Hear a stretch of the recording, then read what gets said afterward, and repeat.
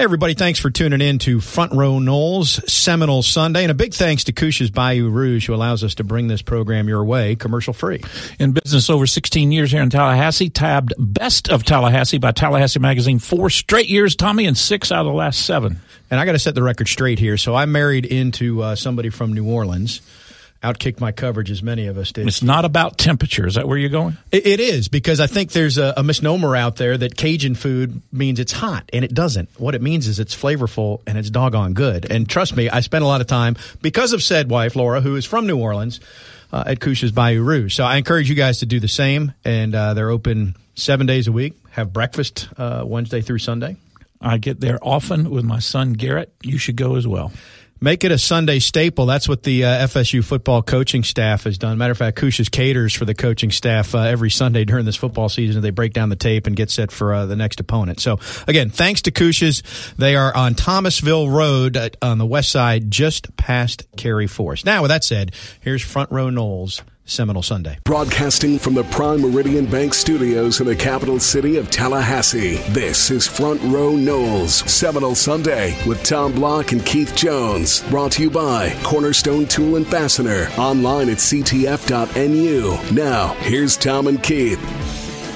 Hello, everybody. This is Front Row Noles Seminole Sunday. Tom Block, Keith Jones with you. And a day removed, or a day and a half removed, it doesn't feel much better than it did Friday night when we left Chestnut Hill, KJ.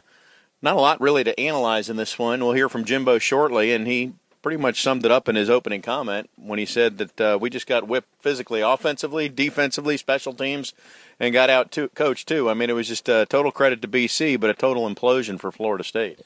I think it's the one thing that those that are on the fringe, that are out for blood, the sharks that are circling, this is the game they're going to point to. They're going to point to this one, Tommy, just like they did the Wake Forest game of, what was it, 07? 06. And they're going to say, this is what's wrong with our program, and this is why wholesale changes are needed, and I'm not sure they're not wrong. I think systemically, the age-old continuing to do it the same way, but still having the bad result comes into play. And I think right now this is a direct embarrassment and a result of the Louisville game and the fact that these kids could not get over it. The effort I didn't think was great. The coaching game plan was not good. The execution was horrible, and it wasn't just one segment. And I think a complete and total, what do they say up in Boston? Epic fail? Wicked fail. A wicked fail is how you would characterize this. Now, does that mean that we all need to launch ourselves off of the bridge and disband the program and forget and never utter the word FSU football again? Nope. It just means that we've hit rock bottom and that there are some things that need to be changed immediately, bigger things that need to be changed at the end of the year, into the season, including the types of players that Florida State is bringing in, and that all needs to be evaluated and candidly needs to be changed. Don't know if it needs to go right or left. Don't know if it needs to go 30 degrees or 50 degrees or 100 degrees, but we're at the point now where you've got to make some changes, or you're just sticking your head in the sand and ignoring reality. When you compare it to 06 Wake Forest, to me, there are some notable differences here. There's a lot more talent on this team than was on the 06 team. So when you say bring in different kinds of kids, I mean, this roster has more 4 and 5 stars, i.e. better athletes there. You're talking about kids that buy in better, and part of that is, how are you coaching them too? No question. But let's go back and start just real quickly with recruiting. One of the things that I think we've fallen into a trap of is other people are evaluating the kids and saying this is a 5-star, this is a 4-star, this is a 3-star. We've got to go back and reevaluate. Are we looking at these kids about how they fit into the FSU program? Because I'd rather have a 3-star kid that wants to be at Florida State and will give you maximum effort and maybe doesn't have a good chance of going to the NFL than bringing in a 5-star kid that's all about himself, A, has never learned to play football because he's been able to do it on his talent, B, has never been a team player because he's always been the star. C, is not a good student because he's never had to work hard in the classroom. And D, is a prima donna because he's been told how good he is for all of his career. I think we need lesser numbers of those and more football players that you can mold and make into the type of kids that are going to be here as juniors and seniors and are going to play with each other in a bonded kind of way and not for each individual kind of way. One thing that bears noting is that when Jimbo first got here, which was a result of that 06 Wake Forest game, which you talked about, obviously he was offensive coordinator and then he became head coach in waiting. But even with the head coach in waiting tag, he was allowed to go out on the road and evaluate much more than what you can do as a head coach. So if you think about the foundation that was laid with Jimbo and prospects, because he is a great evaluator of talent, I'm talking about guys like LaMarcus Joyner and some of those really program-defining players that came in early in Jimbo's tenure. And I don't follow recruiting enough to know specifically who identified which player was there. But the bigger picture point is that Jimbo was able to get out and about more frequently. They don't let head coaches do it. Jimbo will call it a lazy man's rule because head coaches don't want to get out as much anymore. But that's one of Jimbo's strengths that is neutralized by being a head coach compared to being an assistant coach. And has he instilled upon the assistant coaches, who are going to get the predominant amount of the time with the prospects, look, these are the key things to look for. And when I say that, I'm talking specifically about mental and emotional and the background work that needs to be done there in talking with academic advisors, with homeroom teachers, with assistant coaches, not just the head coach at the high school, but the segment coach that worked with them. Maybe even going back and working with the kids' junior high coach or their T-ball coach, or if they ran track, those types of things. And Jimbo impressing upon his coaches, these are qualities and traits that we want to look for. I had occasion to be with Coach Bowden a couple of weeks ago, and this sounds so simplistic and it sounds so silly, but 40 years ago, Tommy, the number one thing that Coach Bowden would ask an assistant coach, when that coach came in and said, we need to offer this kid, the number one thing that Coach Bowden would ask his assistant coach is, will this kid fight? Will he fight or will he give up? I'm not interested in how fast he runs, per se. I'm not interested in how big and strong he is, per se. But if we bring him in, is he going to continue to strive to get better? And when we get into the ball game, will he fight and not quit? And if that segment coach could not attest to that, then that kid was not offered. And if that segment coach did attest to it, and that kid came in and 1 or 2 years down the road didn't meet that quality, that assistant coach was held accountable for that decision. And I think that whole issue of accountability is another topic we ought to talk about, maybe not necessarily this show, but this whole concept of accountability and dependability is something that this Florida State team is lacking right now. Before we dig deeper on that, let's listen to Jimbo Fisher's post-game comments after Boston College got a convincing 35-3 win, just dominant in all three phases over Florida State. And quite truthfully, they pulled off the gas pedal, too, in the second half and just lined up and ran the clock, or it would have been much worse. This was Jimbo Fisher as he met the media on Friday evening in Chestnut Hill. Give BC a lot of credit. They lined up and beat us in all three phases of the game.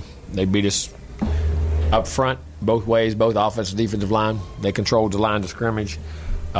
We had opportunities in the first half, didn't match. They had a nice trick play, moved the ball. We hit one. We get down there and fumble, which I thought was very critical in the game on a base hand, just a handoff that we did it same, typical, not different play, but didn't have that. That was very critical in the game. And then the other turnover, I thought in the first half when we hit a big play, got back to midfield, just missed a read, threw to the wrong guy, and should have hit the outside guy. And those two critical turnovers were very big. Second half, the short yardages really hurt. And then they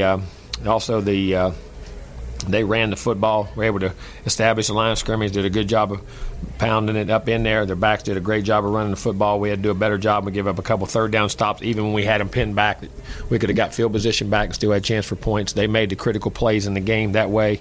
We had the two mistakes in the kicking game. We fielded a punt too deep and then got pinned on the two, which cost us the possession. Then the ball hit and then should have never fielded it and turned it over on a punt. And all of those three critical, we had 3 critical turnovers with the fumble, the interception, and the fumble on the punt, which was all led to points. Missing short yardages in every phase. They beat us. They lined up, kicked our tails, and outplayed us, outcoached us, did everything. And we got to do a better job. That's Jimbo Fisher from Friday night in Chestnut Hill, and that's courtesy of Seminoles.com. For complete Florida State coverage, log on to Seminoles.com at all times, and including Jimbo Fisher's Monday press conference, which will be an interesting one tomorrow, no question. We've only got a couple minutes left in this segment, Keith, so I don't know how much more big picture we can go for now. But Jimbo did comment on the fact, and a lot of the players said so after the game as well, that there's this they're playing not to lose instead of playing to win. And I don't know that you and I phrased it that way, but we've talked about this for a couple weeks, whether you call it they're playing without confidence, their opponents are playing with confidence. But there has been a doubt, and it neutralizes any athletic advantage that Florida State has. If you line up at your position and you're questioning either your own ability or whether the guy next to you is doing the job or whether the coach made the right call, as soon as you have that doubt creep in, it affects and impacts the play. And how it affects is that you are not as sharp. So you're a half a second late, either doing something or making a decision. And obviously, cliche, he who hesitates is lost. But that doubt, that hesitation, is what keeps you from making a play. It keeps you a yard away from where you're supposed to be. It keeps you from reading something correctly. It keeps you from engaging that eye discipline that Coach talks all about. And Jimbo's exactly right. This is a team that is playing, Tommy, they're playing scared. They're playing scared because they don't have the confidence that they know what they're doing and can execute what they're doing. That sounds like coaching 100%, but that's some coaching and a whole lot of hesitation and just mental lack of preparedness and lack of confidence on the player's part. So it's both sides of that equation. You can't say it's one or the other. It's both. And it's just evident in all segments of the game. Offense, defense, special teams, any segment of the offense or the defense. I mean, it is an absolute and complete and utter epic fail. I like that better than the other one. Epic over wicked? Yep. You didn't do a very good Boston accent anyway. I can't do a Boston. You know what I need? A break. A buffalo chicken po' boy from my good friend Koosh. I think that's what I called for last week. The way this season is going, I may be eating a lot of those on Sunday. But I encourage you, your family, your friends, everybody, get in the car, walk, however you want to get there. Head down to Koosh's. They are located on Thomasville Road. If you're heading north, they're on the left side, just past Cary Forest. They serve breakfast 5 days a week from Wednesday through Sunday. They're open 7 days a week.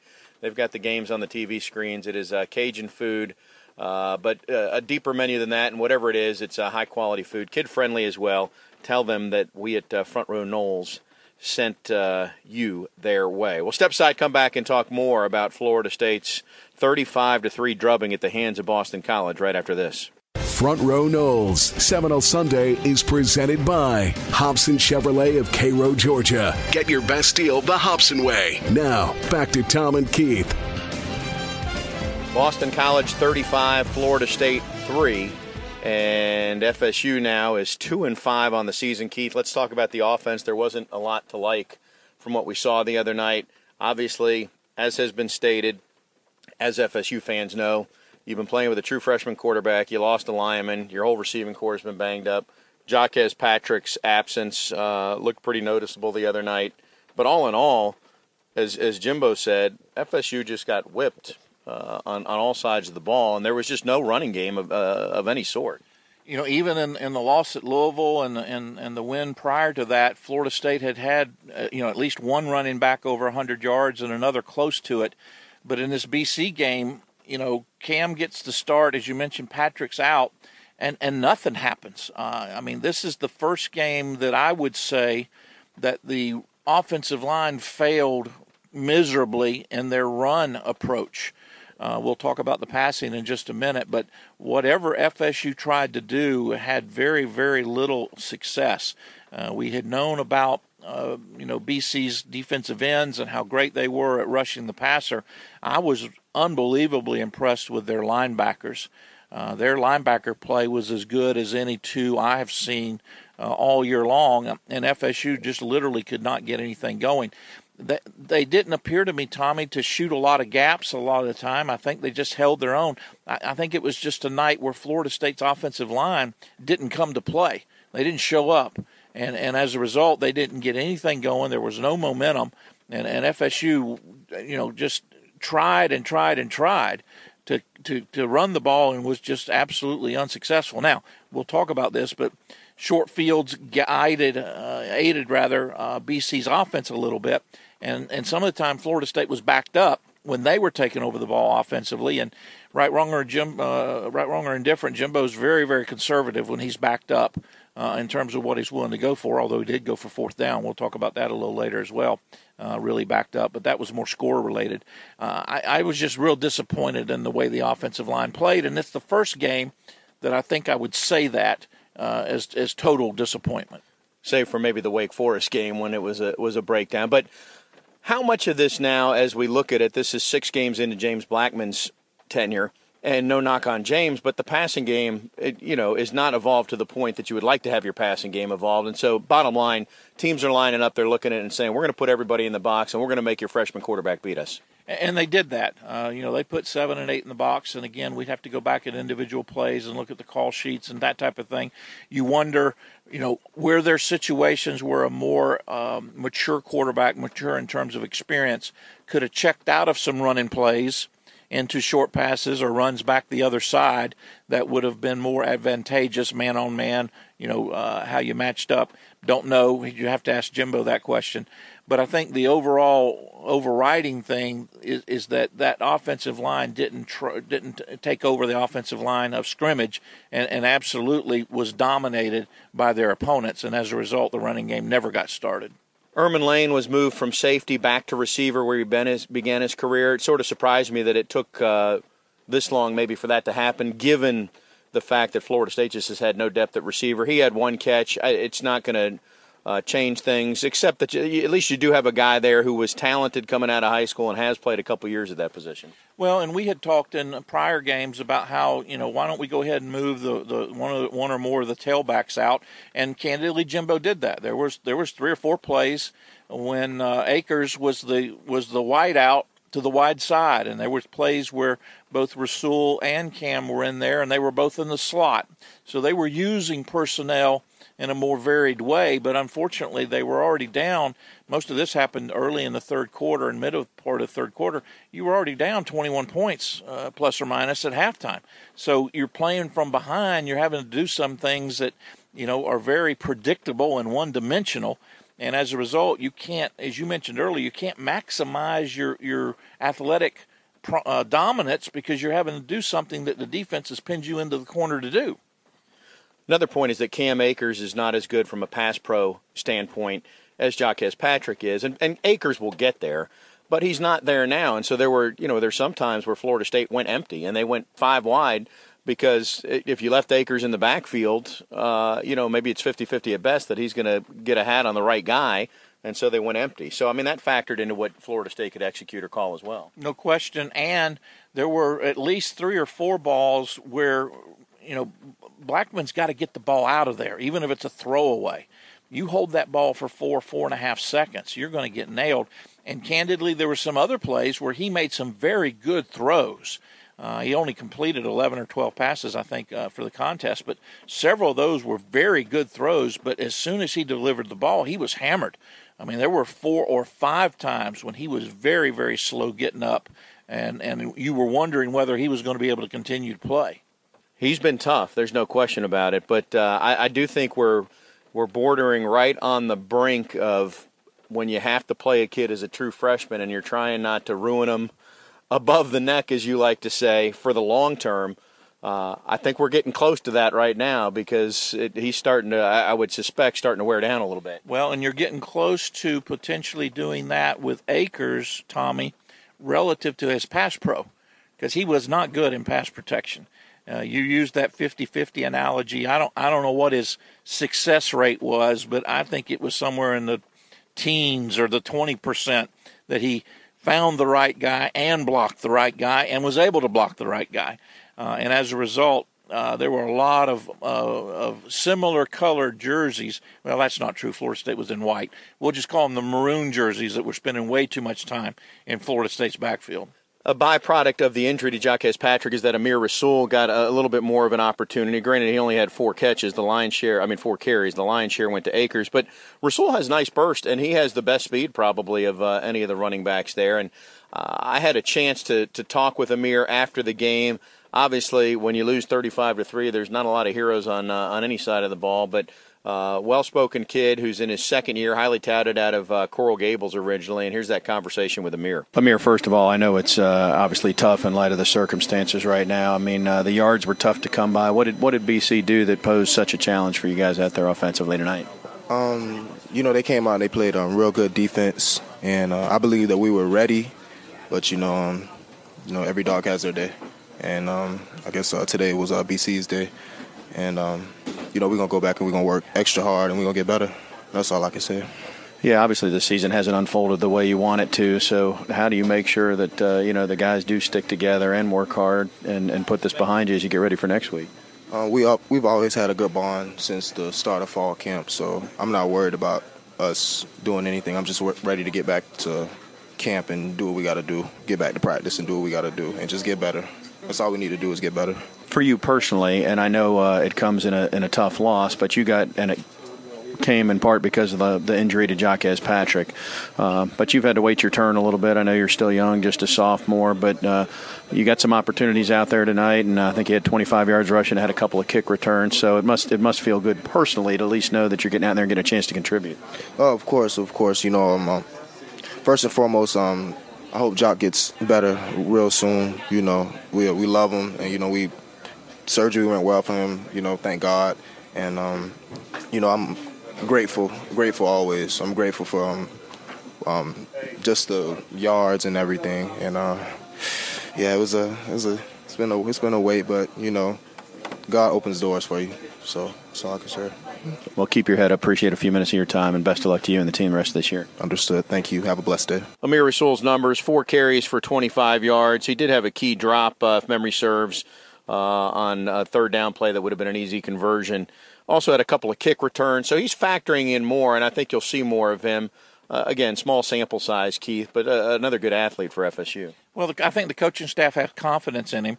And if you want to pick out one player, he is one guy that, when he was in there, saved the one drop. He looked like he was trying. Not to say that the others weren't, but it was obvious that he was taking advantage of the opportunity to play because he'd gotten so few touches before then. And he's got some talent. I remember one run in particular when the offense was working right to left as the television was on. He took the ball in the backfield, and it looked like he was going to hemmed up for about a 3-yard gain, ended up with about a 9-yard gain, was right at the sticks because he does have that good burst. I think you'll see more of him, and I think that's a good thing. I hope they don't hold it against him for that drop because he's normally very, very steady with his hands. I don't want to get into we rarely get into play calling, and I don't even want to get into too much specifics from this game because it was just a whipping. But if you look back at the way this game started, BC misses a field goal. The next drive, BC goes down and gets a touchdown. Controversial as we're recording. I still haven't seen a great replay. But regardless, it's 7-0 BC, and Florida State answers with its own trick play, gets down to 1st and goal at the 6, and has a chance to tie that game at 7-7. And instead, a second straight week, you get a botched exchange between Blackman and Akers. And we talked about that because I think the fumble in the Louisville game was really detrimental to Blackman's confidence. And now you back that up with another one where it was just a poor exchange on a handoff that you and I have talked about. You do it 200 times a day in practice. There's just no margin for error there. It has to be successfully completed, and they didn't for a second game in a row. And you're right, Florida State with an opportunity to tie the score up. Who knows how huge that was in terms of the psyche and the confidence of this young club. Well, and this is where the game just basically was over at this point. So it's 7-0, and in the next couple of possessions, BC on the subsequent possession after the Akers fumble ends up driving the ball 30 or 40 yards, punts the ball, and it's the ball that McFadden should let go into the end zone, and instead fields it at the 2, and the field is flipped at that point, which allows BC to get another touchdown and go up 14-0 on the subsequent possession. And we had said for a week or longer, at least I had, that you got to get McFadden out of there. He is not a punt returner.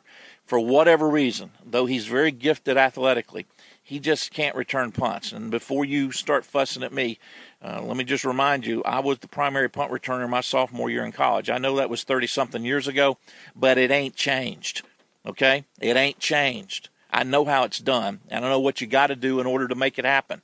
And those principles and fundamentals haven't changed. He ain't got them, so don't let him back there anymore. Well, and we didn't see him after another mistake later in the game, and we'll discuss that when we continue. Florida State loses 35-3 to Boston College on Friday night. We'll talk about McFadden and the defense as we continue the conversation right after this. Broadcasting from the Prime Meridian Bank Studios in the capital city of Tallahassee, this is Front Row Knowles, Seminole Sunday with Tom Block and Keith Jones. Brought to you by Cornerstone Tool and Fastener, online at ctf.nu. Now, here's Tom and Keith.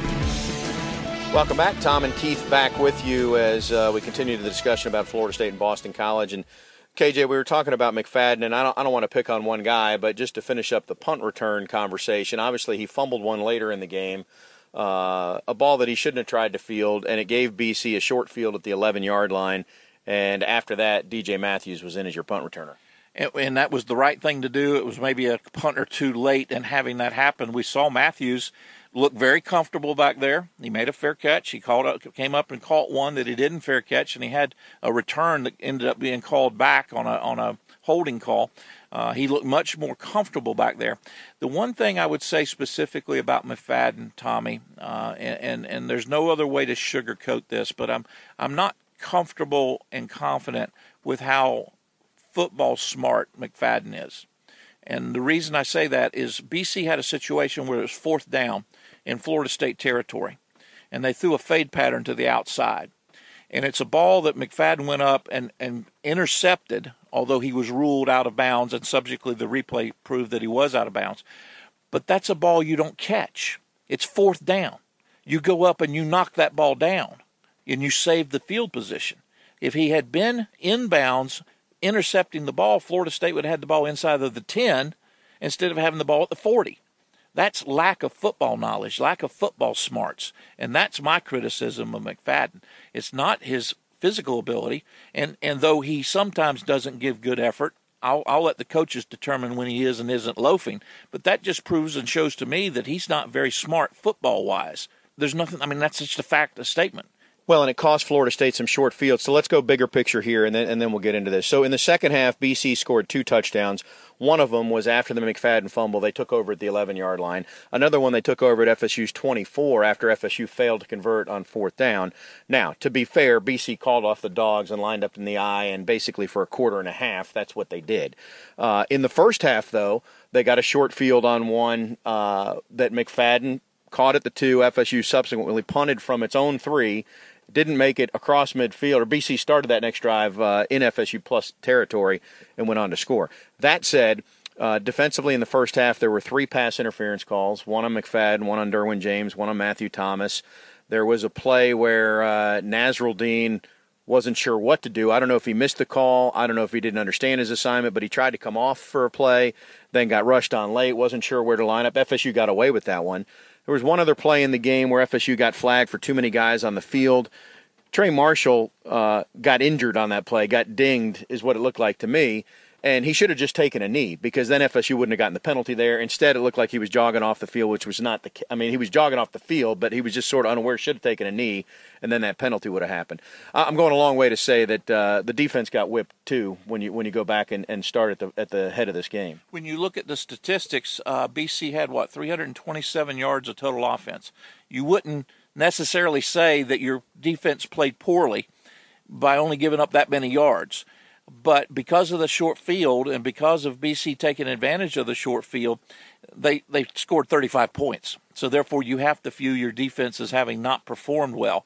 And I think the one guy that I would take my hat off and say that he still gets my positive comment is Derwin James. He had 13 tackles in the ball game. There were a couple of times when I noticed, because I was paying specific attention to him, he was barking at his teammates. He was trying to get people lined up. He was trying to get people excited and motivated. He was not happy with what was going on. But candidly, he was one of a few. We'd have to go back and look at the tape. And the I formation, Tommy, it's very hard for your defensive tackles to really shine because they're usually going to get double-teamed. So I'm not prepared to say that Naughty and Christmas did not have a good game. I'd have to go back and look at the tape. But by running out of the I the way BC did, one or both of them are going to get double-teamed, and it's very hard. I mean, all you can do a double-team is hold your own. You're not expected to make the tackle. So I'd have to go back and look at the tape to see how they perform. But other than those few, it was a very uninspired effort defensively. Matthew Thomas had 15 tackles, and he, the last year and a half or so, he's basically been a double-digit tackle guy per game for the most part. So there's that. There is, but the one thing I would tell you about Thomas is he's a senior, and you don't ever hear the other players talking about his vocal leadership ability. He's a very quiet guy, and I would prefer being one of the few senior people on that defensive side of the ball that he become more vocal and more active and become more of a leader verbally. But that's not been the case. He has performed well, but I guess we're just grasping at straws because we want more out of him because we're not getting more out of others. Well, if you look at the defense, there's a lot of seniors there, especially as linebackers, because you have Roderick Hoskins and Jacob Pugh as well. Obviously, Ermon Lane moved back to offense. Nate Anders is there, but Nate probably is not on the field enough to be that guy, truthfully, because he sees some duty in terms of being in their nickel or dime package, I guess is what it is.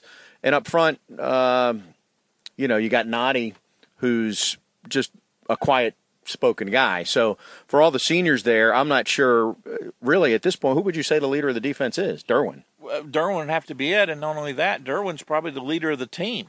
I mean, I would be interested, and it would be sacred ground that we should not even talk about or be around, but I would be interested in who is saying anything, in that last few moments before you go out for the game and the last few moments before you go out at halftime, who's saying what, if anything. And I would be willing to bet you there's not a lot being said by anybody. I had a chance to talk to Brian Burns after the game.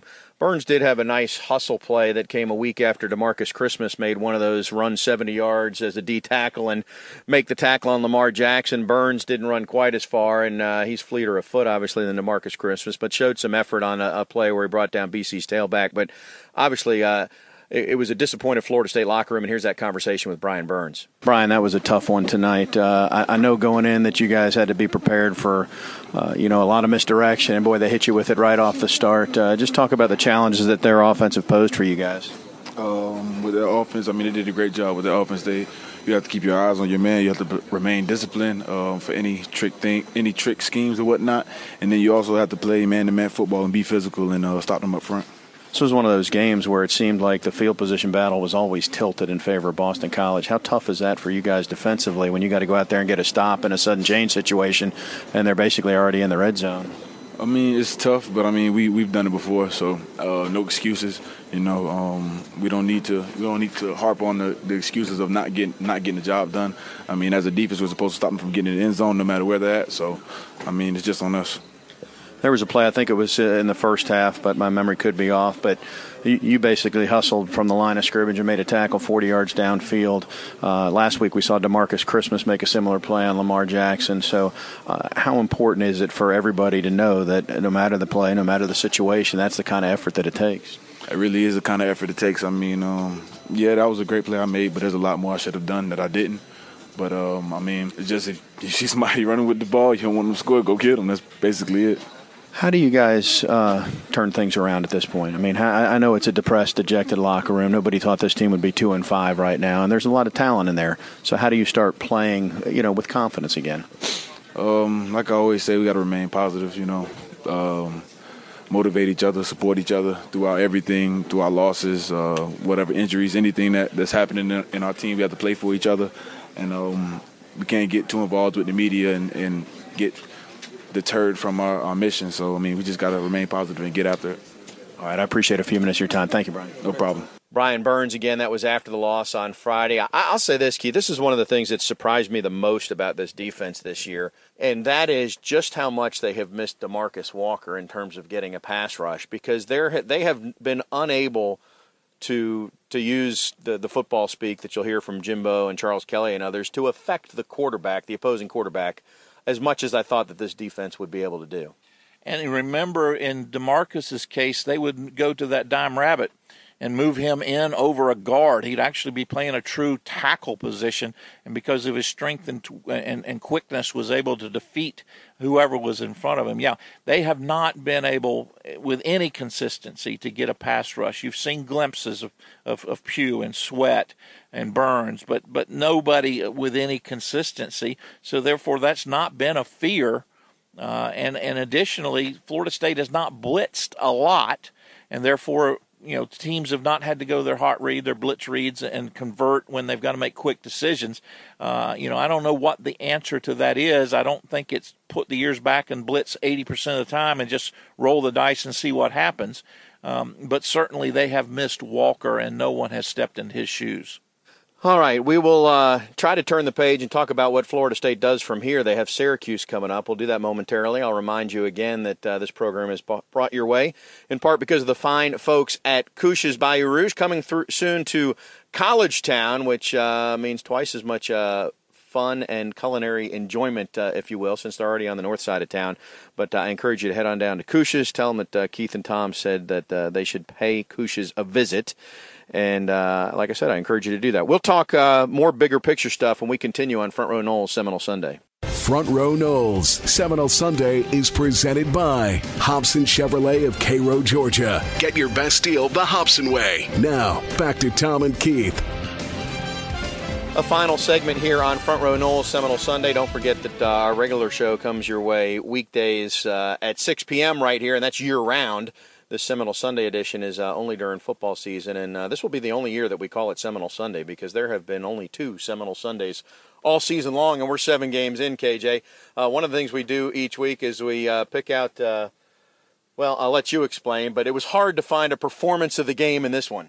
It is time now for our Prime Meridian performance of the game, and the fallback becomes the pass from Cam Akers to Naquan Murray, Nui Murray. It was early in the ball game.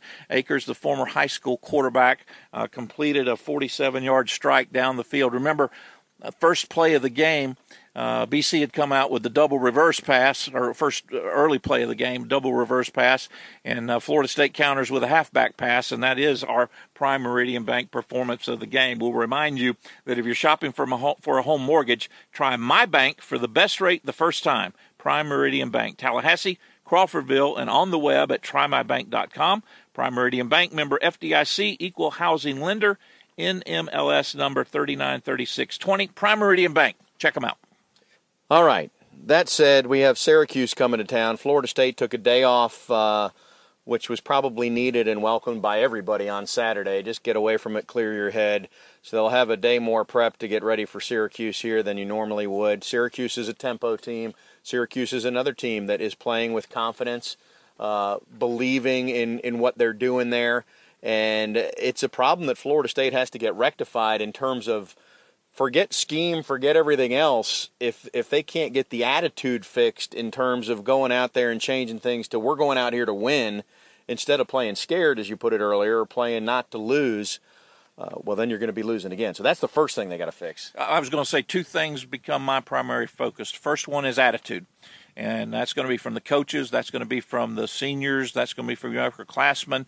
That's hopefully going to be from classmates in classrooms, talking to kids, passing them on the sidewalk. I mean, come on, guys. We got to get after it. Now's not the time to lay down. Now's not the time to bellyache. We are where we are. From a schematic standpoint, Tommy, now's the time. If you were going to bring a kid in on the 3rd or 4th series of the game, you bring him in on the 2nd series. If you were going to play a kid 30 snaps and ease him into it, you play him 50 snaps. If you had certain calls you were going to make at the 50-yard line, you make those calls when you're backed up at the 30-yard line. You take some chances from a call standpoint. If you're going to blitz 30% on 3rd and 8, you blitz 60% on 3rd and 8. It's time to pull things off, to not go crazy, but to open it up. And you've got nothing to lose, so you might as well create an environment or attempt to create an environment where you're turning kids loose to make plays. And you tell them beginning today, Sunday, all the way through next Saturday, 12:20 kick, turn it loose. Don't hesitate. If you're going to make a mistake, make it full speed. If you're going to do the wrong thing, make it full speed. We'll correct it on the sidelines or we'll correct it after the ball game. But right now, everything's about attitude and effort, and you need to give it all when you get out there on that field. So Syracuse, and then you've got Clemson, Delaware State, and Florida. You're sitting at 2 wins. The Louisiana-Monroe game, as we speak, has not been rescheduled. So to get bowl eligible, you have to win all 4 of the games that are left right there. And if they reschedule Louisiana-Monroe, you have to win 4 out of the 5. And I think rescheduling Louisiana-Monroe, well, I believe, I've not been told, it's not been confirmed to me, but I just personally believe that those conversations have already taken place. In other words, I would not be surprised if Stan Wilcox, makes an announcement on any given day that game has in fact been rescheduled for Saturday, in which the ACC championship game would be played. I think you're going to need to. I hate that, Tommy. I absolutely hate that you probably are going to have to play that game. But that bowl streak is so important to so many that it can't be ignored. It's important for financial reasons. It's important for reputational reasons. It's just important to the fan base that you may have to pull the plug on doing something you wouldn't normally do. But at the same token, if you lose another ball game or two and haven't made the announcement of rescheduling it, then you maybe don't reschedule it because it doesn't accomplish anything. It serves so it's a slippery slope. I hope we play it. I hope it becomes important.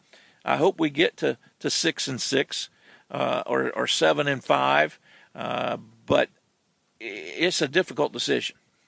Well, and separate the bowl streak, you get an extra 15 practices, which helps with development of other guys. If you don't go to a bowl, which, again, doesn't look very likely for Florida State right now, because let's be truthful, that's not a bowl football team the way they're playing right now. Regardless of wins, whatever, just look at the eye test. That's not a team that deserves to go to a bowl.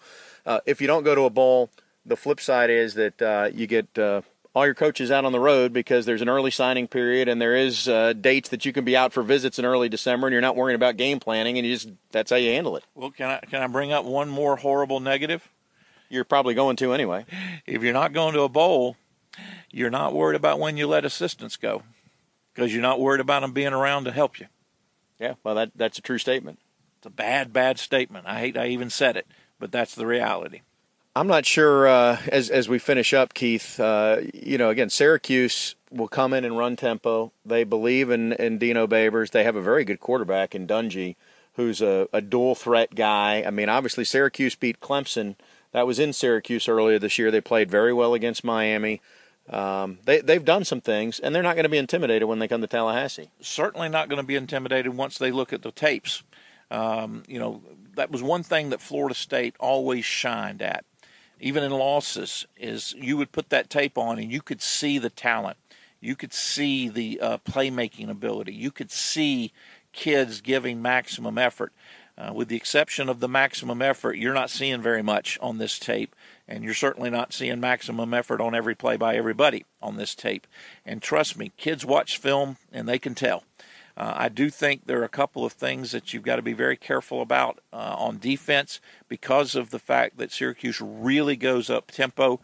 You're back to the age-old things, working on substitution and when you can substitute and trying to get kept from being in the wrong packages if the offense is successful. Remember, BC ran 76 plays. Syracuse will try to run 90, maybe 100. So conditioning and substituting on defense is going to be important. Offensively, Tommy, I think you got to have a real heart-to-heart talk with your offensive line. You've got to have another heart-to-heart talk with some of these younger receivers. I know Tate is playing hurt. Mooney has gotten better about lining up and running his routes correctly. But you're going to see the younger guys, and if you weren't going to play them but 10 snaps, maybe you play them 30 in this ball game and just start getting people ready because there's nothing to protect against and there's everything to lose if you don't go out and give maximum effort, and if you don't put yourself in at least the best position to try to stay with, if not beat, Syracuse. Let me ask you one last question. We'll wrap up, and this applies more to the defense because offensively, everybody is probably back. I guess Auden Tate may have a decision to make, although he's been hurt, so his numbers aren't as good as what they are. So I guess he could explore turning pro. But defensively is where you have guys that have a decision to make. You have Derwin James, you have McFadden, you have Josh Sweat, you have DeMarcus Christmas. Have any of those guys? Derwin has not made splash plays, but is still going to be thought of as a very high pick.